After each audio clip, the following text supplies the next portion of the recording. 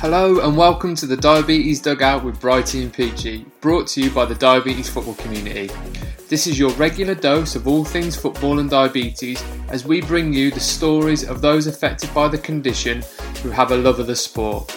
Everything we share and talk about on this podcast is from personal experience, and if you have any concerns about the management of your condition, you should always check in with a healthcare professional. Now, with all that said, let's crack on with the episode.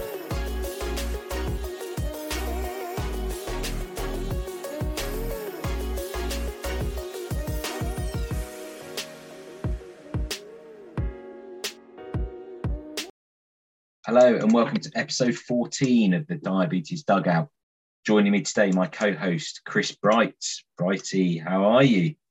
I'm very well, mate. How are things with you? Not too bad, not too bad. Celebrating the fact that Harry Kane's staying with the mighty Spurs for at least a few more months anyway. I did see that. You must be a very happy Spurs fan this evening. Very clever statement. Just saying I'm staying here this summer. Leaves all doors open, but no, I think he's one of those. There's no one like him. You cannot replace him. If it's true that he wants to leave to win trophies, I don't blame him. He's been phenomenal for Spurs. I think it hasn't been handled particularly well so far this season, but absolutely delighted that he's going to be staying. Yeah, like you said, he's completely irreplaceable. As a player, he set the world alight in the Premier League. He's done a great job for the England national team as well. You can't really buy another striker like him on the planet without breaking the bank. So the fact that he's staying with Tottenham gives you another good chance of a decent season anyway, mate. And he's a bit of a superstar. And I hear you've been being a bit of a superstar, haven't you, today, John? Have you been? You've been in the media, haven't you? You've been up to something. Bit of a day recording with Diabetes UK. So I've heard. I mean, I've been struggling to get through to your agent all week to get you in for a booking to do the Diabetes Dugout. So it's been tough. It's getting through. So I hear you're a wanted man now. Going to be struggling to get hold of you to do anything for the Diabetes Football Community, aren't we? Well, mate, it's sort of 10 hours recording today, which will equate to 8 seconds of commercial for national TV. It's it's good fun, and Diabetes UK, they're great at what they do, aren't they? And promoting the help they support. I've got plenty of mentions of TDFC in there, don't worry. So no, well done. And joking aside, it's obviously great news that you're able to share a little bit of your story, share what diabetes is like, and hopefully that will reach far and wide. And it's really important that you're involved in something that's able to shed a light on diabetes and get the awareness out there. So yeah, well done to you, mate. And I'll stop taking the mickey now. Nearly, one day I'll get the blue tick. No, we haven't gone there, John. We haven't gone there, but not today. Not today, but let's talk about somebody who is far more recognisable than both me and you, and somebody who is setting a bit of a trend for people with diabetes and probably setting the pace, we should say, in the world of football. Who is our guest today then, John? Brighty, joining us today, we have a man who has over 100 appearances as a professional footballer. He's played in England, Scotland and Australia, has represented Australia at under 17 level. He is currently playing for newly promoted Cambridge United in League One, and all this after being diagnosed with diabetes aged 13.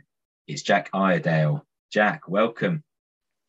Thank you very much. It's some decent research you've had there. Well, I'm hoping it's all correct, and if it's not, just play along. Say, yeah, brilliant. That sounded pretty good. Yeah, got it all spot on. We try and do our research on this podcast, Jack. We try and go into the depths of people's stories, especially when it's somebody so important to our diabetes community. Oh, stop it. How are you doing? Big game last night. Struggling today, I hear. Yeah, the body's taken a bit of a battering over the last few weeks. Relentless Saturday, Tuesdays. But, loving the amount of games we're playing. And, tough game last night. A bit sore today. So hopefully a few easy days on the pitch and then back at it on the weekend. Who you got at the weekend? We've got Bolton at home on the weekend. So big one. Nice. Enjoy. Jack, I just wanted to start talking about your diagnosis. So, diagnosed age 13. Okay, how did the diagnosis come about? Yeah, it was either 12 or 13. I can't quite remember. It's been that long ago, but I wasn't feeling it for a few weeks, and mum clocked onto it pretty quickly. She knew something wasn't right. I was waking up, and I think one time during the night I woke up 13 times to go to the toilet, and was then, because I was so thirsty, rehydrating myself with full fat Coke because that was my favorite drink back then. So it wasn't too good knowing what I know now, and that was just a vicious cycle, and that happened a few times. And then I went into the hospital. I'd lost a load of weight. I had the best six pack I've ever had in my life at 13. I think if I was a few kilos down after a few weeks. Went into the hospital and just got the blood sugar test done. And I'm not quite sure what it equates to in the UK, but over there it was the doctor said your sugar should be between 4 and 8, and he said mine were at 32. So I went straight into the hospital. Spent a week in the hospital, just basically getting to know, what was coming my way, really. So it was a bit of a whirlwind week, that one. And so you go into hospital. From one moment, you've gone from going to the toilet 13 times a night. You're in hospital. You're then told, Jack, you're diabetic. What did that mean to you as a 13-year-old? I really good friends who were type 1 diabetic. I grew up doing judo, and they were some of my training partners, and both of them were national champions. So I knew that on that level, that if you controlled your diabetes well, you were still going to be able to function at high level sport. But in my head, I was terrified, really, when the doctor first told me. My first two questions were, is it going to kill me? And he said, absolutely not. And then my second question was, can I still play football? And he said, if you look after yourself, absolutely. So once I knew those two things, I started to calm down. It was obviously still very daunting and scary. But the doctors and nurses back home were really, really good, looked after me. And then obviously had the support of my family as well. And I leaned on the couple of friends that I had that were also type 1 diabetic, and slowly got to learn my body and come to grips with everything, and just started piecing together everything that worked for me. Because as you guys know, diabetes, it's not exactly the same for everyone. A lot of stuff works for a lot of people, but your own individuality is going to come through. So it took me quite a while to figure that stuff out. And to be honest, I'm still learning about it as well. So it's been a long learning process, but I feel like I've got the hang of it now after, I think, half my life I've had it. It's scary, isn't it, when you put it like that, and you suddenly go, well, it's been hard. It's been half my life. I really like so much. Want to pick up you said on there about wanting to keep learning, and I think that's something that's really key, isn't it? And everyone's different, and just because do you ever have that, something that's worked one game, and the level that you start at, the intensity, anything might have a half time, does that then vary from game to game for you sometimes, or? So I will try to keep my routine exactly the same, basically 24 hours out of when I'm going to play. If it's a Tuesday night game or a Saturday game, 24 hours out, I'll have the same meal the night before. And then depending on if it's a 3 p.m. kickoff or a 7:45 kickoff, I'll have the same pre-match food. And I'll never try and have insulin, or I'll have my last meal basically 3 hours prior to kickoff, because I feel like that gives me enough time for my body to process the insulin and have my sugar levels when I check it pre-game to be 100% accurate. So, but even with that stuff, I can do 3 or 4 weeks of it being really good. My sugar levels will be exactly where I want them pre-game, and then I'll have one game where my sugars are just sky high, and I've got absolutely no idea why, and I'm fighting to get them down. So it just goes to show it doesn't matter. It doesn't matter what you do. Sometimes it might not work, but when that happens, I'll go back and look at maybe anything that's changed the day before, try and fix that, and try and get it back to where I want to be. I know where my sugar levels should be before a game for me to work at optimum levels, and that's something I've learned, especially over the last few years, probably the last I'd say 4 years since I moved here. I've sort of got that down pat, and I feel like, the routine that I have now is really working for me. Brilliant. No, that's great. And I think just going back to the diagnosis, when so you've got diagnosed, you've come out of hospital, you're keen to get back playing football again. Were the club you were playing at that time, were they supportive? Did they have any knowledge of what diabetes was, or who was your big support at that time when you're going through that youth football level? Every coach I've ever had has been absolutely fantastic with me and my diabetes. Absolutely fantastic. The two coaches that I was supposed to be doing a training camp. It was school holidays when I was diagnosed, and I was supposed to be going into a week-long training camp with some local coaches that had been coaching me for years, and they actually came to visit me in hospital. So even then, they were already on the ball trying to learn and help me. And as soon as I come out of hospital, they didn't make me feel any different. They just spoke to me on the side before the first day and said, look, what do you need from us? What can we do to make this easier? Told them. And then I was just a normal kid again, running around playing football with my mates. So that made me feel really, really good as my first experience coming out of hospital as a newly diabetic kid. Didn't really know what to expect, but, they put me at ease straight away. And that first experience that I had with them really set me off then, because I went off to other coaches and basically just went through the same process. And, some coaches had diabetic players before, some hadn't, but it didn't really matter because they all just wanted to make it as easy for me as possible. So I've really been eternally grateful to every coach I've had that's made it as easy as possible for me to play. Yeah, that's massive, Jack. And I think having those positive experiences with people that are hugely encouraging at the start when you're going through such a massive change is obviously really important to keeping you positive around your sport. And I can only imagine that it had that lasting impact then for you going into your sort of teenage years and the challenging period that comes with, I suppose, the growth, the hormones, all of those things.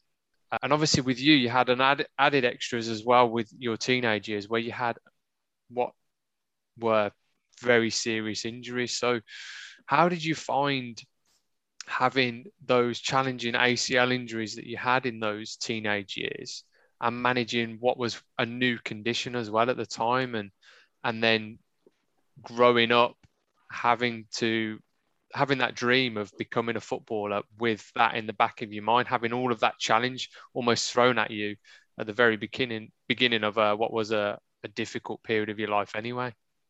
Yeah, no, the teenage years of my life really were challenging. I did go through quite a bit there. So yeah, when I was diagnosed, I was 13. I was only a couple months into high school. So that in itself is a big change for someone. And then going into hospital for a week and coming out with diabetes. The school was, again, fantastic with me. So yeah, I can only thank them for that. But by the time I think I just turned 16 or 15, and I'd moved away from home. I got a scholarship to play football on the other side of the country. So I had diabetes for a few years, was given this opportunity. It was one that I couldn't turn down. It was something that I'd worked towards for years. Took that up, moved away. So that really helped me grow up a lot earlier and a lot quicker than some people, I think, moving away from mum and dad, who were my safety blanket really in terms of diabetes. I always had them to lean on. But then when I moved away, it was a lot more responsibility on my shoulders. So that made me grow up quicker. I traveled the world by that stage as well, playing football in different countries. Again, it was all a learning experience. It was quite tough as well, and some aspects of that. And I just tried to take bits of information from all of those experiences. And then when I was 16, tore my ACL for the first time. But to be honest, by that stage, the diabetes wasn't really a problem for me. I'd had it for 3 or 4 years by that point. And I was comfortable with how I was controlling it, thought I was doing a good job. And my whole focus was just on the rehab and getting the knee right. I was rehabbing while, again, I was away from home, rehabbed for 8 months, did it again. Had surgery again, rehabbed for, I think, 14 or 15 months. And this was all without playing a game. So by the end of it, I had gone 22 months without playing a game of football. But the only thing that was driving me was ever since I was 5, I just wanted to be a professional footballer. I'd asked the surgeon, is this going to stop me from playing football? He said, absolutely not. If you do your rehab right, you'll be back. So I just held on to that information and kept trying to get there. And I got back to playing. I'd moved home by that stage. So I'd been away for 2 years, living away from home, doing all that stuff. 2 ACLs. I'd moved back home, was playing football for about 4 months for the Perth Boy youth team. And then it was a mad game, really. I was on the other side of the country playing against Newcastle, broke my nose on a corner. The big centre half had stuck an elbow into my face. My nose was on this side of my face. Physio pushed it back over, strapped me up. I looked like Richie McCaw, ran back on the pitch. And then 2 minutes later, the ball's got slid in behind me and I've twisted to try to get back. And my knee's just gone again. And I thought, this can't be happening. So I'm on the plane with my knee in a brace and my face all swollen up because I've got a broken nose. I don't know if you've seen the picture of Bear Grylls when he's been stung by a bee and his eyes are swollen up and his face is out here. My teammates they tried to cheer me up by just keep showing me that picture, and it did work, to be fair. And to be honest, that was really tough, that third one. I didn't think, I was terrified when I went into the surgeon the third time and I said, look, is this possible? And this was a different surgeon at the time. And he said, look, we've got new techniques they've been doing in Europe. I've done it a couple of times here. It seems to work fantastically. I'll do it with you. He name dropped Michael Essien. He said, Michael Essien's had it done and it works. I was like, all right, fine. If it works for Essien, I'll give it a go. And in my head, I thought, if this goes again, I don't know what I'm going to do with myself. But I'm just going to put everything I possibly have into this and try and make it work. So I was in the gym for, I think, 14, 15 months working with, S&C coaches, physios, football specialist teams. And touch wood, it's worked. I've been injury free for the best part of 5 or 6 years now. I absolutely hate being in the physio room. If I'm ever in there, it's just for a light strapping or something and I get myself out of there straight away. I've spent enough time in the physio room for anyone. And I've been able to play week in, week out every week for the last, years, moved across the world. I'm living in Europe now and I'm living the dream. So it seems to have all worked out. Yeah, certainly seems to be absolutely smashing it at the moment, mate. So well done on coming back from all of that, because it just looks like an awful lot of tough things to take at a tough time of life. So for you to have come through all of that and to have then lived out the dream that you had, which was to become a professional footballer, huge props, huge kudos for managing that. And I just wondered, having been through all that, what sort of tips or hints, tricks would you give to people that are going through injuries? Because I've been through some pretty challenging ones. I was out for 11 months with a foot injury. There will be many others that have to go through those challenging times with injury. What sort of things would you suggest for people to do or to try as they were going through maybe a career-threatening injury or something they were finding tough to get over? Yeah, for me, the best thing I did was getting a specialist S&C coach. That guy basically saved my life. He made me bulletproof physically. So having someone that was able to hold me accountable, there's only so much you can do if you're in the gym by yourself, I found. I'm quite a driven person, but I found that my results went to a complete different level when I had this guy holding me accountable. So I was in with him multiple days a week. He was looking after everything in terms of the programming. He was putting the weights on my bar, telling me what to lift, when to lift it, how to lift it. And I would just basically just go in the gym and just do everything that he possibly said. So that was one thing that really helped me, having, an external influence who was genuinely caring about where I wanted to be and interested in getting the best out of me. And then another thing that really helped me, and I still do it to this day, is goal setting. Short-term goals, mid-term goals, long-term goals, how you're going to get yourself to those goals, all of that stuff. I've taken that quite seriously at the minute, especially this season, working with someone at Cambridge. But even back then, I was setting goals, and there's nothing more satisfying than when you set yourself a goal and you can put things in place to get yourself to that goal. And when you do get there, you big tick off, and then you look at the next one. And then before you know it, you're nearly at the finish line and you're doing all the fun stuff. So when I had the surgery and I was 3 months of no running. And for someone who hates preseason as much as I do, when you can't run, all you want to do is be able to run. So just slowly setting off those goals of being able to walk properly and then being able to squat and lift the weights. And then after 3 months, you're running. And then after 5 months, you're kicking a ball. And 7 months, you're in doing a passing drill with the team. You know, when you can set these goals and when you can see the goals that are achievable, that really does make a difference. There's no point setting a goal that's miles away and then you don't know how to get yourself to there. So it's good to set a goal that's miles away, but then make sure that you're setting short-term goals that you can tick off to get yourself to there. So that's two tips that I would probably give to people who are really struggling. You know, having someone that holds you accountable and then having achievable goals that you can tick off yourself. Spot on. And from going through 2 fifth metatarsal fractures in 6 months and having 11 months out and doing a similar career-threatening injury, I suppose, I thought I was going to have to give up for a while. And I know exactly how you feel there. When you can't run, all you want to do is be able to run, and setting those goals. I did exactly the same. So I would echo everything that you just said there. I was setting those small or short-term goals in the gym. I want to be able to do this. I was on a hand bike for a while, you know, trying to go. I hate them. They're awful. They're awful, but at the time, they're just necessary to keep that cardiovascular system going. And I was staring at it thinking, why am I doing this? But you need that end goal there to help you with that as well. So like you said, those short and those medium and long-term goals, they're all important for different reasons. That long-term one, because that's the carrot that you want to get back for. Yeah. But those short-term ones, because it's the process of getting you back there, isn't it? So yeah, really good advice. And I certainly worked with someone in S&C as well to get back. So spot on.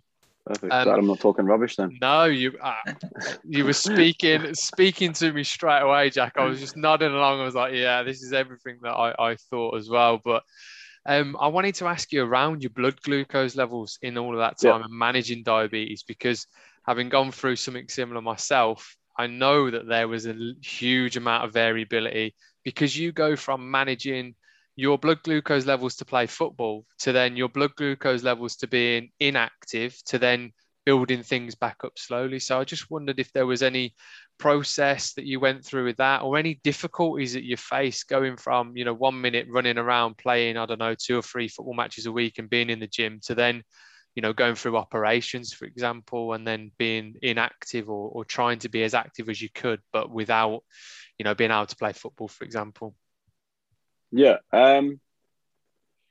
it was challenging, really challenging. My body's super responsive to insulin just after high level exercise. Mm-hmm. So as soon as I was injured and I wasn't working out, you know, my sugar levels were just sky high, and it was basically trial and error, really. Just gradually, I didn't want to, you know, go from one step and then jump 4 steps ahead with because I'm on, I don't know what other people are on. I'm on Lantus overnight, or Lantus at nighttime in the mornings, and then I'm on Nova Rapid with my meals. So I had to slowly increase my Lantus until I felt like it sort of leveled me out, and I had to increase my Nova Rapid per meal as well. So that did take me a little bit of time, and then obviously the more active I got, the more I could drop it more and more down and down. And at that time, my body weight was fluctuating massively as well. You know, I was 16, 17, 18, 19. I'm still growing. I'm getting bigger. But when I had the surgery, 2 weeks later, I was 9 kilos lighter than my playing weight. So I tore my ACL. I checked my weight on that game. I was 81 kilos.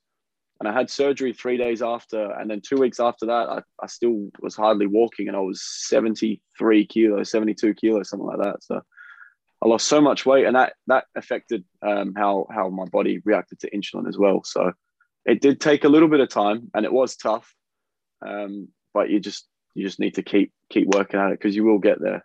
You will get there. So it's a really important message there, and actually something that maybe isn't given, that there's the knowledge around with regards to putting on weight and losing weight and having to change your insulin. I know for me, when I've had various different surgeries and you're inactive, weight goes up. Mm-hmm. So your blood sugars are going up because you're not as active. And then also as the weight increases, you're having to do it. Lockdown, similar for me as well. Just the weight. Just I'd like to pretend it was sort of a one like that, but it was more a straight line up. But yeah, it's one of those things that I don't think there's the knowledge out there. Yeah, no, It's not written in a book, is it? It's not something that you can just open up, page 47 and see, okay, this is what's happening, this is what I need to do. It's all, everyone's different. You can speak to other people about it, but a lot of times with this stuff, what works for you will work for you. It's not going to work for them. So you just need to be a little bit patient and just keep trying to adjust slowly. Like I said before, I hated the idea of adjusting, from A to D rapidly, because then I'm just going to crash. So it did take a little bit of time, especially with the weight fluctuation and the lack of exercise. That was tough to get a hold of. And it really did take me, probably a good couple months to fully get back to where I was before. Yeah. No, I think absolutely spot on there, and I think it's a key message for people.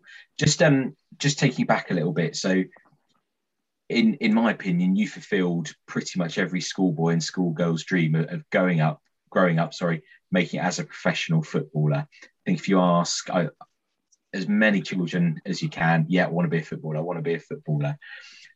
Is there any? Do you have any more sense of it being extra special because you've been in that such a small percentage that's made it as a professional footballer, but also you've done it as a diabetic as well? Does that give you that extra smile, that extra, did it give you that extra incentive going, I'm going to do it despite my diabetes? Or were you going, I'm going to do it and my diabetes is going to be something that I can be proud of and really inspire me to make it? To be honest, I never really thought that my diabetes was ever going to adversely affect me.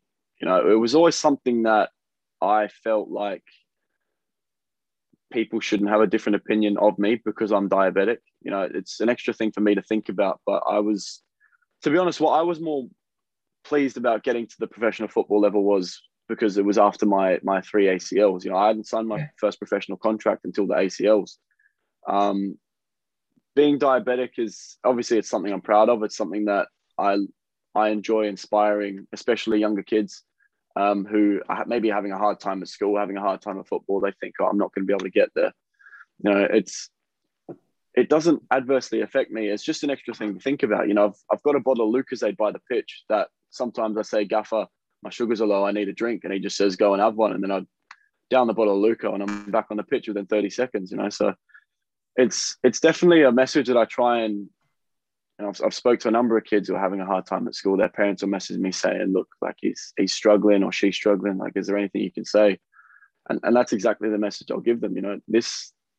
If you do not want this to affect you negatively, it won't. You just need to make sure that you control it and you'll be absolutely fine.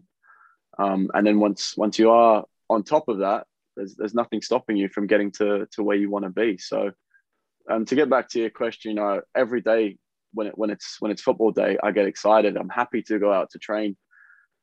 But I think that's because it was so nearly taken away from me. When I was injured and I was sitting in the change rooms, knowing that I have to go into the gym, but the other boys are going out to the pitch and the lads are sitting there going, I can't be asked going to training today. I'm not in the mood.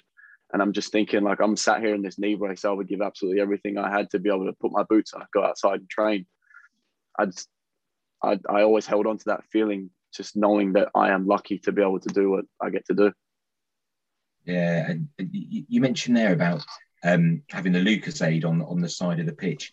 Do the clubs that you've played for, have they all been supportive of you with the diabetes? Have you ever encountered any problems with any clubs, or has any club ever gone, oh, you're diabetic, we're not quite sure how to handle that? Never once. Brilliant. The clubs, even coming through junior levels, have always been absolutely fantastic. Every time I sign for a new club, I've got to go do a medical. They're more interested in pulling my knee around than wondering about what the diabetes is like. They can see from the way I am and my medical history that I've got that under control. So, and when I speak to the club doctors as well, they're fantastic. All I need to do is just have a conversation with the manager and say, look, I'm diabetic. On the odd occasion, my sugars will run low during training, but I've always got the Lucozade next to my pitch. All I need to do is jump off and have a drink, and they're absolutely fine with it. I give a Lucozade to the physio on match day. I say, if I'm ever down on the pitch, just bring that on, because more often than not, it'll be because I need that rather than there's something wrong with me. I think the biggest problem I had was one day one of my teammates ate my jelly beans, and then I didn't have any in case I went low. Thankfully, I wasn't low, but that was the biggest problem I had. One day I came in and I had no jelly beans left. So other than that, I've been pretty lucky with how things have went. Brilliant. And you mentioned there about the medicals. Everyone's got this image of medicals being someone sat in a room, like having their knees tested, things pulled. Is the medical any different as a diabetic? Do they look at your HbA1c, or is it just all on, in your experience, is it all on in asking you how you control it? Well, the medicals are more often, or always, the physical side of it, and that's usually done with the physios. And then when I speak to the club doctors, he just says, okay, no worries, can you give me the paperwork from your previous club or your GP, just so I can have a copy of your HbA1cs and all your recent blood tests and all that. And that's as simple as that. It's just an extra box to write diabetic in on the medical list. As I suppose that's a positive thing, is that they do only see it as just another little tick on a medical form, and it's not seen as anything more than that, because certainly seen a number of, if you like, experiences of people within football where it's been made a bigger deal than that. So I'm glad that you've had a situation, Jack, where essentially it sounds like they're more bothered about obviously your past with injuries rather than what is obviously our chronic health condition that we all manage, that are living with diabetes. And because of that, I just wondered, your daily routine is obviously going to be more hectic in terms of activity than most others with the condition. I wondered what sort of routine that you had and how it differed between maybe matches and training. So you talked earlier about some of the principles that you like to put in there in terms of having, 3 hours between your sort of meals and then training or games, and having set routines in terms of, the food that you have, maybe 24 hours, where you have things that are set in stone that you've been following for a while. I wondered if you could just talk us through those sorts of routines that you have, because it mirrors a very similar sort of approach that I have, that I try and stick to these principles and these routines. So I wondered if you could describe maybe a typical training day and a typical match day for you. Yeah. So in terms of training, our training will start 9:45. But I'm not waking up 3 hours before that to eat my food. I love my sleep too much. So on training, it's a little bit more relaxed. I'll get up. I like to have my scrambled eggs and a smoothie for my breakfast. Check my sugar levels, make sure I'm within range. Don't want to be too low, because every time with physical activity, I'll dip a little bit. So if I need a little juice, I'll have something just to boost myself up a little bit. I'll try to go out to training somewhere between 7 and 9. In an ideal world, that's exactly where I want to be. So yeah, in terms of a training schedule, it's not nearly as strict. I'll still keep an eye on my sugar levels, but in terms of a match day, I'm checking 10, 11, 12 times before kickoff, especially if I've got the Freestyle Libra in my arm, which I swear by. I absolutely love it. I haven't got one in at the minute because it fell out the other day in the game. That's something I wish that they would do a little bit better, making them a little bit stickier. But don't worry, they've heard you now, Jack. They're going to hear you after this podcast. Yeah, no, I love getting on prescription. Don't take them away from me. But if they could be a bit stickier, that would be great. Yeah. Yeah, in terms of a game, the night before I had the exact same pre-match meal. At the minute, it's steak and rice with some veg. And then for a 3 p.m. kickoff, I'll wake up, I'll do some Lantus in the morning. I won't eat breakfast. I don't like having too much in my stomach. And I'll have my pre-match meal at somewhere between 11:45 and 12 o'clock. Again, I'm liking to have scrambled eggs and toast and the smoothie again, just because I really do understand what that does to my sugar levels. So I don't need to worry about where my sugars are going to go and how much insulin I'm going to have to do and whatnot. I just don't know if I'm having that, this is how much I need. and it's simple as that. And then I can focus on the game. And then, leading up to kickoff, like I said, I'm checking my sugars multiple times in the change rooms, making sure that I'm at the level I want to be. I don't want to be going out to play above 10, but I don't want to be going out to play below 7, because if I'm below 7, I'm just going to plummet and I'll need a Lucozade halfway through the game. If I'm above 10, it might just keep going up. And then I don't know how other people feel, but I fatigue quicker when my sugars are higher. I get like a dry mouth. I'm noticeably, during the game, I'm thinking I'm thirsty here. I'm not quite mentally on it. So it's been very important for me, especially recently, to make sure that my sugars are in the optimal range so that I can just focus purely on the football. Yeah, I talk about being a yard slower when I feel high. So that's something that my parents noticed when I was younger. They said, Chris, you look a yard slower. What are your levels like? And they would say, and I would always say, I feel thirsty. And obviously then I knew I was high. So yeah, 100% agree with you on that. And again, the range that you try and aim for, very similar to where I would aim for. And I guess it's probably pretty consistent for most of us that's our kind of sweet spot maybe for trying to get into for football, because as you said, there's going to be different responses. And I wondered if there was any games in particular. You mentioned there earlier, you talked about some games where all of a sudden your sugars go high. Do you think there's any reason for that? Do you get nervous? Have any adrenaline spikes? You're more energized for particular games, or you're more nervous for particular games which affect your glucose levels? Any emotions that sort of run into the game which impact on things? Do nerves affect sugar levels? Is that a thing? I'm not quite. Yeah. I've not really read into. Do they? Massive. Yeah. That's me learning about that for the first time. I've never put 2 and 2 together, but next time I'm nervous, I'll keep a closer eye on my sugars. I was the start of the season, my first time in League One. I was definitely really nervous for the first few games. Yeah. Come to think of it, I might have been running a little bit high, and I had to fight with them a little bit more to get down. But in terms of that, I think I'm all right. If I am nervous, I'll definitely keep a closer eye on them and see how my sugars react. But there's me learning again. Every day, you guys teaching me something new. We're not just here to tell your story. Clearly, Jack, we're here supporting as well. So there you go. It's all good. And obviously, we've been going through a really challenging period externally. The wider world through COVID. I wondered what sort of impact that's had on you in terms of both your football, playing without crowds, and then has that also gone across into the way that you manage diabetes, or has that just been, run of the mill normal thing for you that you've just been learning to manage like everybody else?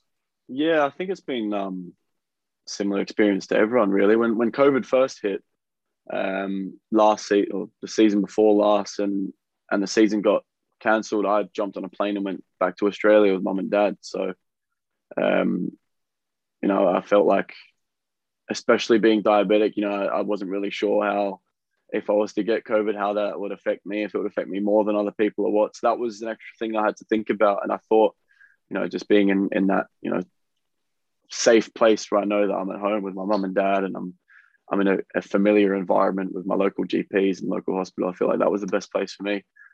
But then once football started getting up and running again, and spoke to the gaffer here at Cambridge, I jumped on a plane, came straight back over, and I was really fortunate to be able to get basically straight back into the same routine as what I was in, whereas other people were working from home and isolating and all this.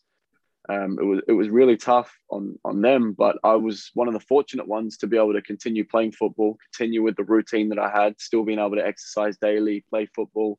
Had a focus in my mind. I knew what I was going to be doing every day and what I was working towards. So I think in terms of that, I was really lucky to be able to keep playing.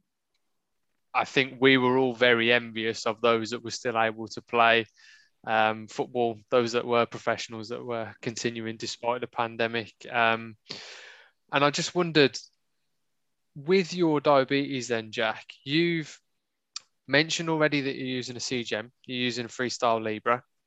Have you ever considered a pump as well? Or is that something that you've ever had that conversation around with your healthcare professionals? Or has it only ever really been for you about using that Freestyle Libre or that continuous glucose monitor? The when I mentioned the couple of diabetic friends I had when I was younger, they were on a pump. I didn't like the idea of every time having to do something physical, having to take it out and protect it and put it on the side. And it said that that affected their sugars. I don't know if they've changed that in recent years, but at the time, for me, who was doing basically a different sport every day, I didn't want to have to just, take it out every time and then put it back in. I didn't know how that was going to affect me. And the insulin that I was on seemed to be working perfectly. I liked the routine that I was in. I was comfortable in that routine. It seemed to be working for me. So I didn't really see any need in changing that. And then when the Freestyle Libre came around, and it just, simplified things even more. I've got the app on my phone now. So there's even times where I won't even need, I've got basically a little pencil case with all my needles and pens and glucose monitor in it. Now sometimes I can go out for dinner with my girlfriend. I'll put an insulin pen and a needle in her handbag, and I've got the app on my phone. And then I'm just, it's one less thing to carry around, really. So I love the Freestyle Libre. And the pump is something that's never really appealed to me. I've had a couple conversations with it with doctors, but what I'm on now, I'm comfortable with. It works for me, and I don't really see any reason in changing that at the minute. It's funny just picking up on what you're saying there about the pump, because for years that was exactly my thought on it, my opinion, and like I said, being attached to something, having to take it off for football, take it off for whatever activities, can't go swimming with it in. And then I think maybe 4 or 5 years ago, I actually changed to a pump. I just could not control the morning spike, and it was sort of starting at 3 a.m. and my blood sugars were just rocketing up. So went on to the pump. For me, best decision I ever made. And I think my specialist nurse had been going on for probably best part of 4 or 5 years for me to do it. But I've recently changed to it's one called the Omnipod. So and it's a wireless one. Yeah, I tell you what, it's an absolute game changer. Not having to like you said, having to take it off, having this thing. I mean, obviously you still got it attached to you, but it's obviously bigger than the Libra. But having this thing just sort of stuck on you and not having to undo the pump or moving in the middle of the night was one of for me. That was one of the big things. How big is it? So it's, we're looking that big. Yeah. So because I usually chuck the Libra just on my tricep there. And then try and chuck some tape over the top of that. So yeah. So I don't really know if that would get in the way. Yeah, well, at the moment I've got it on my outer thigh. So there's lots of different sites you can put it on. So you can go like your triceps. So that the same. So there's times I've had the Libra there and then the Omnipod the other side of it. So you can go on your abdomen, you can go on your buttocks, you can go on your actual thigh. Which for me was interesting when we did one of our training sessions and I was coming up to it. I had to make sure that I didn't have it on my thigh because I was in my head. I'm going, right, that's going to get in the way of playing football. So I need to make sure I've either got it on the arm. So you're changing it every 2-3 days. So you're going, right, I've got a game then, or I'm doing that then. I've got to make sure at that point, at that change, I'm going to have it on my arm or on my abdomen. But for me, it's made a massive difference being on that pump. But I completely resonate with what you were saying about being anti it to start with, and that thought process of it's going to get in the way, or I'm going to have to take it off. And like the other thing is always having to have pockets on your shorts or trousers. I mean, you can get the belt clip, but you don't really want to be going around with this pump attached to your belt. So, but now it's there. It's under the shorts, under the t-shirt. And the only other thing you have to carry with you is the PDM, which is just like a smaller mobile phone. So for me, it's an absolute game changer. Oh, I love how the technology is developing. Really, it seems to be making things a lot easier for so many people. And yeah, like I said before, some stuff might work for a lot of people, but then when you get down to the nitty gritty stuff, certain stuff's only going to work for you, and certain stuff's only going to work for someone else. So it's good that they don't just have one thing set in stone, that's the only way you can go about it. I love the fact that they're trying to branch off and make things easier for different kinds of sugar levels and people doing different things. Yeah, absolutely. And from the same perspective as yourself, Jack. I came from a place growing up where I didn't want things attached to me, and it was something that I struggled with, and something I still haven't quite fully changed, and I haven't really thought about the pump in any depth. So when Peachy started showing me the Omnipod, it actually started to sway me round to the thoughts of having a pump. But at the same time, like you said earlier, if you are working well on injections and your HbA1c is good, and actually you've got like the Freestyle Libre or the CGM now that's making things tick over well, it's almost like, why would you change? And I'm in that position at the moment, similar to you, where I've got access to, I use the Dexcom, not the Freestyle Libre, so probably the other one that's used by most. And I get on well with it in terms of sport. So from my perspective, I'm not overly sold on going onto the pump, but it's not something I'm going to rule out completely, because like John said, things can change, and with the way that you manage your condition, and it can be really a necessary feature to managing the condition in the future. I wanted to ask you, Jack, when you came to particular situations in a game where maybe things aren't going quite as planned, if you like, with diabetes, have you had to make any drastic decisions? Maybe have you had to come off in any games because of your diabetes? Have you had to run off maybe when you've been playing for, in recent years like Cambridge or Carlisle? Have you had to run off to the side and grab some hypo treatments in the middle of a game? Has anything like that happened to you in your professional career? There's two situations that stick out in my head. The first one was I was 15 years old. Yeah. And my sugars were running a little bit high pre-game, and I just did too much insulin before the game to try and drop them down, and got about 20 minutes in and I couldn't see straight. Heart rate was through the roof. I was sweating. It was all, the trademark low symptoms. And, I did what I knew I was going to do. I sat down and I waited for the physio to run on. And at that time it was a Gatorade back home in Australia. So I chugged the Gatorade. But my coach, he wasn't really experienced with the diabetes, and he just wanted to look after me. So he just brought me off and just said, like, I don't want anything to happen to you. This is a nothing game. There's no point, you're going away next week to do the scholarship thing. I just want to make sure that you get there okay. So in terms of that, when he said that, I knew where he was coming from. But at the time, I was really disappointed I didn't want the diabetes to be an excuse to have to come off. So that was a tough one when he said, I just wanted to make sure you're okay. I never wanted the diabetes to get in the way of something. If I'm going to come off, make it because I'm having an absolute stinker on the pitch or I'm injured. One of the two. Don't do it because my sugars are low.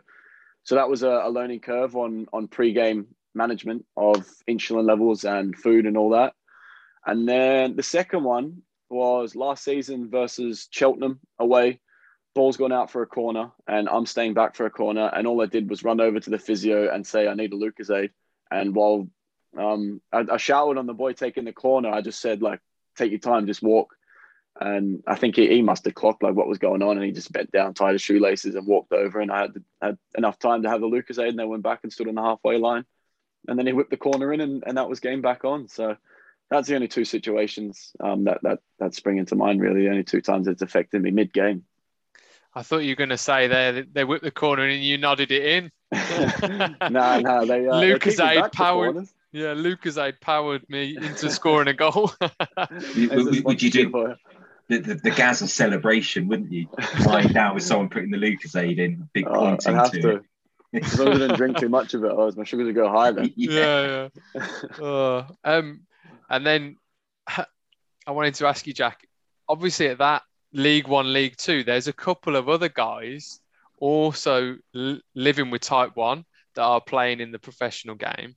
Have you crossed paths? Have you played against each other? Or have you maybe in Scotland as well? Have you crossed paths with anyone that's with type 1 diabetes that you've played against or with? Yeah, that I know of, two players. Yeah. The first one was Scott Allen when I was playing for Carlisle. We had a preseason friendly against Hibs, and he came down and played against us. So he actually didn't know that I was diabetic at the time. I knew he was diabetic. I knew who he was because he was, playing for Hibs, played for Celtic. You know, he's a big player. I was trying to take inspiration from these kind of guys when I was younger. And he actually had a situation after the game where his sugars were sky high and he couldn't find any needles to take his insulin with. So I had to run back to my house and get him one of my needles. And he was on the Nova Rapid as well. So he used one of my needles to help himself get back under control. So, and then, he followed me on Instagram and that. So I think he's got like 90,000 followers. So there's a claim to fame for me. And then the second one was Ben Coker, who I think you guys have had on. We sort of knew of each other. You know, I was really good friends with one of his really good friends. I knew that he was diabetic, and he's a left back as well. So it's that kind of similarities. And I was marking him on a corner when he played for Stevenage last year. I was at Cambridge. They had an attacking corner. I was marking him, and we both had straps around our arms, and we sort of just looked at each other and was like, freestyle Libra, and he's like, yeah, freestyle Libra. So we're just like talking about like how good it was managing levels while one of his players is trying to whip a ball in for a cross. So that's the two diabetics that I know that I've come across, but I'm probably a good couple more that there has been. Yeah, and that would have been some picture, by the way, wouldn't it, at that corner of you two having a chat about the freestyle Libra. I wish somebody had got that on camera. Brilliant. You obviously, massive congratulations on the promotion last year. You're now up to League One, where you joined the mighty Wycombe Wanderers. Looking forward to that on Boxing Day already. So is it? Oh, I can't wait. Yeah, that'll be good. Talk us through that promotion. So you're going into your last game, needing a point. What was the feeling like? How did you treat it just like any other game? Was there a lot of nerves in the dressing room? It was a mad few weeks, to be honest. We should have been promoted 2 or 3 weeks before. All we needed was a point for the last 3 games, and we lost against Stevenage when I think I was marking Cokes on the corner, and then we lost the week after. We lost 5-4 to Harrogate, and all we needed was a point there. We would have been up.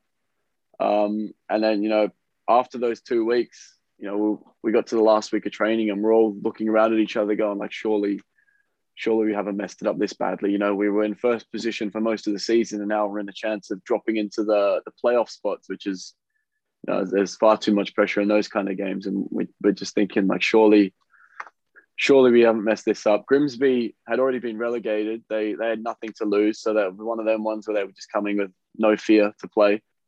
And I had been playing, I think I played 12 games in a row up until that point. And then I was left out of the team for the final game. I was on the bench. So I was a little bit annoyed about that. But, as soon as the boys started scoring goals, I think we won 3-0. That was an emotion that I've never had before, and one that I'll hold on to forever, knowing that after such a long season and such amount of, weird injuries and managing the diabetes and all that stuff, that I've been able to tick off something as cool as being able to get promoted with a club.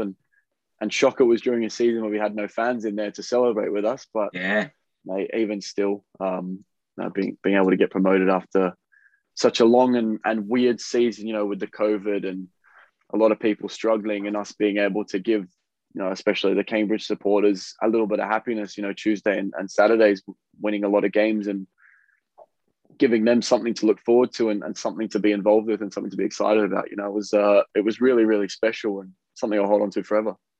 And of course, the key question in that is, how was the party after the promotion? I'll put it this way. A couple of the boys woke up the next day still with their shin pads on. Brilliant. I'll leave it at that, yeah. Just tying into that, and obviously you don't want to go into too much detail.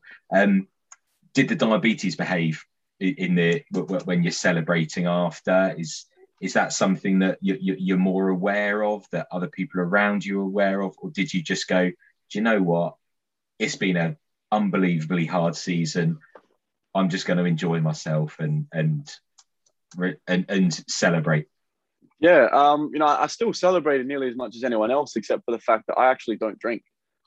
So I've always been sober, so I could fully enjoy the celebrations while waking up the next day fresh as a daisy and still knew exactly what my sugars were. And I think I had maybe a full fat Coke with an injection just to really let loose. But I've always been the kind of guy, I don't drink, but when I'm out with my mates that are having a drink, I'll chuck them in the car and I'll make sure that they get home safely. So that's something that I do, and I still really enjoyed myself. I don't think we got to bed until the early hours in the morning. I did manage to get my shin pads off because I was fully functional and woke up the next day feeling good. So no, it was still a really, really great night. And it was actually a great few weeks, to be honest, because we didn't just leave it at one night. We kept meeting up and having some good times. Brilliant. And was it, you mentioned there about there not being any fans in, did that feel, was there a bit of, did it feel a bit flat? Did you feel, it would be good to do it? Or are you now just going to go, do you know what, we're going to win League One now? Do it in front of the fans. We always had such a good environment within the dressing room that, all of our energy and our voices and the intensity and stuff, that all came from within. So we always had that feeling of intensity. But on the promotion day, I think there was 300 fans out in the car park. So we were all on top of I don't know if you've seen the pictures, we were all on top of the turnstile terraces with, there was like flares getting chucked around and flags everywhere. So we still did get to celebrate with them a little bit. But this season, as much as we do want to say we want to win League One, I think we need to keep our feet on the ground a little bit. There's only so much Wes Houlihan can do for one team. Hopefully,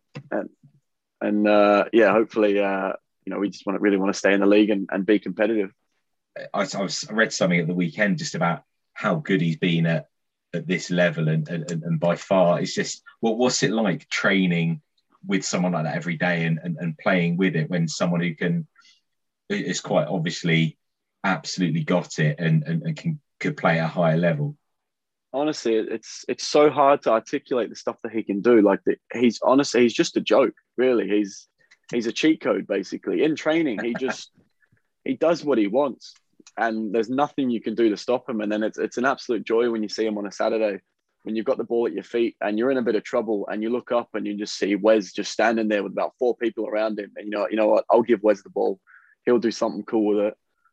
And he just runs the game by himself. And I think he's 39 now, and he's still moving about like a spring chicken. It's honestly terrifying to think how good he would have been when he was, 27, 28, 29. I think he scored at the last Euros against Italy. I'm sure someone said that the other day.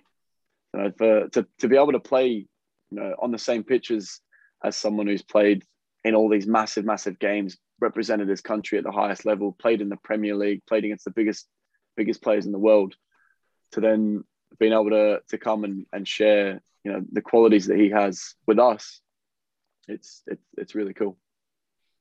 Yeah, I can imagine it's pretty amazing to be able to share that pitch and those memories with him. So it's certainly a player that I've grown up watching and admired the way he plays the game. He plays it in a way that you just can't help but smile when you watch. So those are the sorts of players that everybody wants to have in their team, and everybody wants to be a part of that team when he's playing. He seems to play with a smile on his face as well, which I think is always endears people to players like that you can just tell are enjoying the moment and enjoying the game. So I can imagine it's just a joy to be around. Jack, he loves football. He plays football like he's in the playground with his mates at lunchtime. Honestly, he just takes on whoever he wants, nutmegs whoever he wants.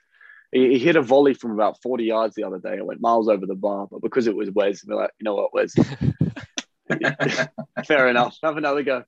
You can see that, you watch it from the TV screens and you can just see that the way he plays, he's out there. It's like he could get out there with a pair of flip-flops on and just spray a few balls around, and he'd be laughing and smiling no matter what happens. So, I can imagine.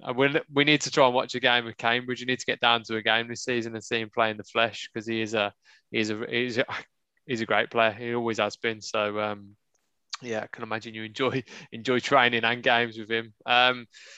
Jack, we're going to break it up now with a few questions from Mr. Peach. So we like to play a little game where John will explain all, but it is just to find out a few random things out about you. And yeah, without you being able to plan too much as to what the question might be, it's a random affair. Mr. Peach is going to throw at you. So go on, John.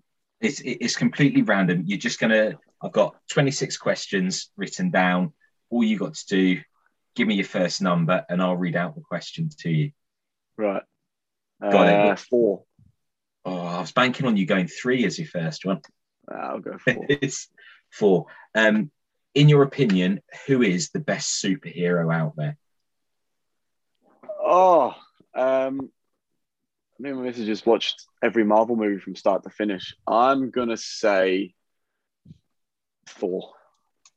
Ooh, it's a big call. I haven't heard anyone go Thor before. You want to go Thor? I think I've got the little Australian affection to him as well, Big Hemsworth. So gotta stay loyal to the country. Thor's a good one. We'll go 3. Good. 3. Here we go. Who's going to win the Premier League this year? Liverpool. Liverpool fan or not? Yeah. There we go. Oh, that's Slightly why biased. then. Yeah. Hugely Hugely biased, chat. Hugely biased. Yeah. That's what Brighty's been saying. Villa are going to win the league. So exactly. Villa fan, right? Yeah. Unfortunately for my sins, I am an Aston Villa fan, Jack, and I quite regularly get absolutely shredded for it on this podcast. So, yeah, it's tough, mate. It's tough. However, 3 points out of 6. Yeah, it's not too bad. I mean, we lost Jack Grealish, but we're all right. We're doing okay. Quietly confident. I'll go 14. 14. If you could see one band or artist perform live, who would it be? It could be someone dead, someone alive. Bring it back to life. Who would be your ultimate band or artist to see? Alive, I would love to see Drake because I haven't had the chance. Dead, I would love to see Michael Jackson. Would have loved to have ever seen Michael Jackson live. Do you know, he was Ben Coker's one, wasn't he? Was he? I tell you, I'll ask you the same question I asked him then. Have you got the moonwalk in your locker? Absolutely not. That's just as well you say that, because what Ben Coker did, he told me yes, and then he promised when he scored, he would do the moonwalk. And guess what? He scored a couple of weeks ago. No, he scored a couple of weeks ago. Guess what happened? He didn't do the moonwalk. No, I can't dance. As much as I'd love to say I've got 2 left feet, if I had 2 left feet, I'd be some player, but no, I can't dance. So we'll go 10. Do you want another? Oh, he's gone into extra time. Yeah, we like it. Another one. He's enjoying it. Keep going. Another one. Here we go. 10. What is your speciality when cooking? I'm horrific in the kitchen. I've got a good pasta bake that my girlfriend absolutely loves, and other than that, I'm offering absolutely nothing in the kitchen. Is it from a jar? Yes. There's 3 ingredients in it. It's pasta, cheese, and pasta sauce. It's definitely a Dolmio special, isn't it? Yeah. Unless it's not on special, in which case it's as the home brand. Brilliant. I'm loving these. Let's just do another one. Let's go. You want some more? Go on. I'll have 26. Oh, here we go. Again, completely random. Would you rather be stuck in a room with 1 horse-sized duck or 20 duck-sized horses? This question's unbelievable. Are they hostile? Oh, that changes. I've written that in there. It depends. Are you able to tame them? They might be. I'm pretty good with animals, to be fair. But 26 of them, I don't know if I'd be able to. I think I like Harry Potter, and 1 horse-sized duck sounds like Buckbeak. So I might jump on Buckbeak and fly out. What an answer. I love that. Best one yet, that is. Best answer yet.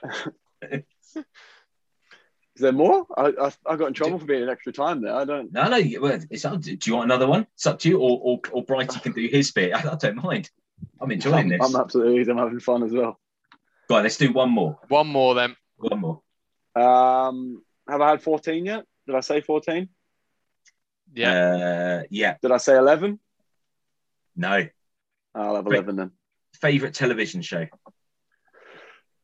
Criminal Minds. Not aware of that one. Never seen Criminal Minds? No. It's a good one. Stop making it now, but it's one that I've loved. No, it's not one that I've come across either. Isn't it? No, it's not. I thought it was a pretty well known. I'm watching No. Friends start to finish at the minute. I've never actually seen Friends all the way through, so been watching that. Friends is one of those that is just I'm going to sit down and veg tonight. I can just flick it. You can flick it on whenever, can't you? And chuck it on in the background. Easy watching. Yeah, it's Friends. It is a fun fact. I've never watched Friends. I don't even think I've watched one episode from start to finish. So, there you go. I let the side down. I'm sure most people that will be listening to this podcast will go, "Where have you been living, Brighty? Has it been under that rock for the last 30 years?" And they could be quite right in suggesting it. So, has Friends not made it to? No, mate, it hasn't. We live in a stage of time where actually, Friends is far too far in the future for us here. But I've never watched it, so apologies to all the Friends fans out there that listen to this podcast. So it is what it is. That was pretty funny, and that was thanks for partaking in our ridiculous game, Jack. It was very amusing and great answers. Probably some of the best answers, Peach, I reckon we've had to the absolutely loving that.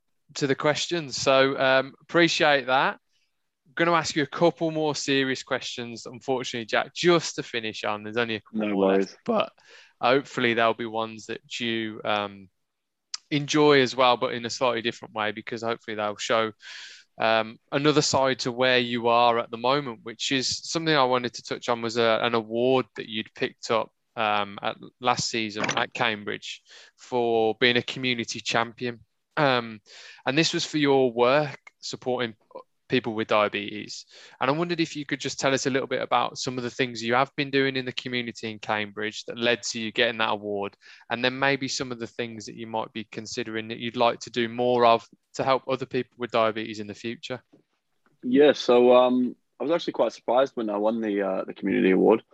The main thing that I think stood out to them was I was approached by a parent on Instagram just saying that his kid had been I think recently diagnosed and had been struggling a little bit just with everything that any kid that recently diagnosed is going to be struggling with, and just basically asked if there's like a little message I can give to them or something. And I thought I'll be able to do something better than that. So I organised he got me a Cambridge shirt sent into the club, and I just got it signed by all the lads at training. They were Cambridge fans, and I thought it's a little boost that I can give to them, and it's no hair off my back. It's something easy done for me. So I've got the shirt signed by all the boys and written a little message on it, and then just put a little handwritten note in there, just saying keep going. It will get easier.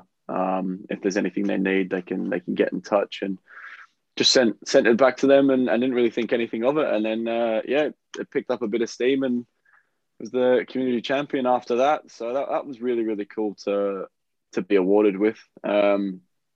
It's something that I do care about. Is I really don't like it when I see these younger kids that get upset because the other kids are giving them a hard time, or they're struggling with their sugar levels, or they don't feel like they can do their sport. It's just not fair on them, really. I was really lucky when I was diagnosed. I had great friends around me. I was at that age where the kids and the teenagers around me are better understanding and more emotionally developed to not exclude me and to actually help me feel like nothing's changed. And I want everyone else to have that same experience. So that's something that I would really like to be able to push that message out there as much as possible. And do you think the club are going to support you in helping do a little bit more for those maybe in your local area with diabetes in the future? Do you think that's something you could pull on the Cambridge Foundation sort of support you with? If there's something that I was going to explore in more detail, 100%, the club's absolutely fantastic in what they do in the community. They're always working so hard. I know during COVID, the club was doing the community trust and the community section of the team was working so hard and trying to help out a lot of the Cambridge supporters and a lot of people in Cambridge as much as possible. So without a doubt, if there's something that, I've got a project or something that I'm going to explore, I know for a fact that I'll be able to lean on the club and I have no doubt that they would be more than happy to assist me with what I was going to try and do. That's amazing. And it's great to hear that you're playing at a club that holds community engagement in such high regard. Obviously, football has an incredible opportunity to support people and strive for change. And it's great that you've got that backing if you would want it to do something in that realm of diabetes. And then there's something else that might need a bit of backing, Jack, and something that I wanted to ask you around, which is a bit more jovial, was we've got a UK all diabetes futsal squad, which might need a player in the future. So I wondered, Jack, if we can tap you up in the future to pull on a shirt. We might have to reach out to your Scottish roots over your Australian roots to get you into the UK team. But I wondered how you felt about donning on the shirt to represent the team in the European Championships in the future. You might need to have a word with my gaffer about that one. Yeah. But if you guys need a striker who can't score goals, then I'm your man. You're in. We've got many strikers that can't score goals. One of them being me, mate. So he can take your place, Brighty. Well, that's what I mean. You out. That's what you I get two up top in futsal, no? Well, we could play a 2-2, mate, and we could put you who doesn't score goals next to me who doesn't score goals, and I think we'd be a highly non-prolific strike partnership. So it sounds like the makings of a great team. But perfect. Yeah, well, maybe when you retire, if you've got to ask permission from the gaffer, maybe we can tap you up in the future, mate. But obviously, you've got many more years ahead of you. So yeah, good luck with that, and we'll be waiting for that moment when we can pounce on you, Jack, and get you in the squad, as we're always looking for top Type 1 talent to help us out in our quest for European glory. We're making good progress, but yeah, Jack, we'll tap you up in the future. And then slightly away from the jokes, and just a final question to you, really, Jack, just to finish on was, I know your example to many people out there with type 1 diabetes is going to be enough to sort of inspire and push people to want to achieve and look up to. But I wondered what your final or your parting message maybe for this podcast would be about what you would say to somebody living with type 1 who's passionate about football, who maybe wants to follow in your footsteps in the future and become a professional footballer. What would you say maybe to that kid growing up? I would 100% say, do not be afraid of what you think the diabetes is going to do to your life. If you are committed to being able to control your diabetes and get on top of it, there's absolutely no reason why it will get in the way of you doing what you want to do. As soon as you've got control of the diabetes, all you have to do is focus on getting as good as you can possibly get and chasing your dreams and making happen, what you want to happen. I was worried about it when I was first diagnosed, but was quickly then reassured by the experts around me that there is absolutely no reason why it will stop me from being a professional footballer. And it hasn't. I'm here. I've been a pro now for, I think this might be my 5th season, after a little bit of a slow start with the knee injuries. But it's not in the way. It's just a little extra thing to think about, and I get to have a little bit more Lucozade than other people. So who's the real losers here, huh? No, absolutely. Wise words, mate. And yeah, just wanted to say thank you so much for coming on to the podcast to have a chat with us today. It's been a great conversation that I think we've both thoroughly enjoyed. We've had a good laugh. We've hopefully sort of passed on some wise words as well to those that will be listening with type 1 and maybe those that care for others with type 1. And or anyone that gets stuck in a room with a duck-sized horse. Yeah. Just buckbeak. That's all it is. Just buckbeak. Yeah. So just buckbeak. But yeah, it's been fun. Thank you, Jack, for giving up your time to have a chat with us. Yeah. I've really enjoyed it. And, you know, thank you for providing that inspiration, being a role model for people with type 1. We certainly look up to you, as I'm sure there'll be many others that do in the community. So keep doing all the amazing stuff that you're doing on the pitch, and obviously all the amazing stuff that I know you're keen to do off it as well, in continuing to inspire people with the condition as well. So just a massive thank you, mate, for giving up your time and having a chat with us. No, thanks for having me on, guys. I've really enjoyed it, and hopefully everyone else has enjoyed it as well.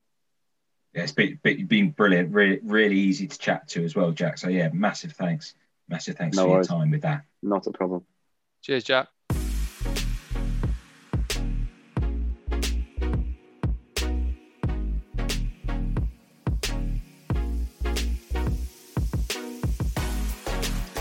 Well, that's it for this episode, and we just want to say a huge thank you to everyone who has tuned in, and don't forget to subscribe and follow the podcast on whichever platform you're listening to us on.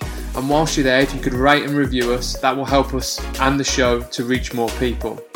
Whilst if you'd like to get in contact with us about any ideas or thoughts for the show, send us an email about the Diabetes Dugout to the diabetesfootballcommunity@gmail.com, or head to the website www.thediabetesfootballcommunity.com for more information about our project.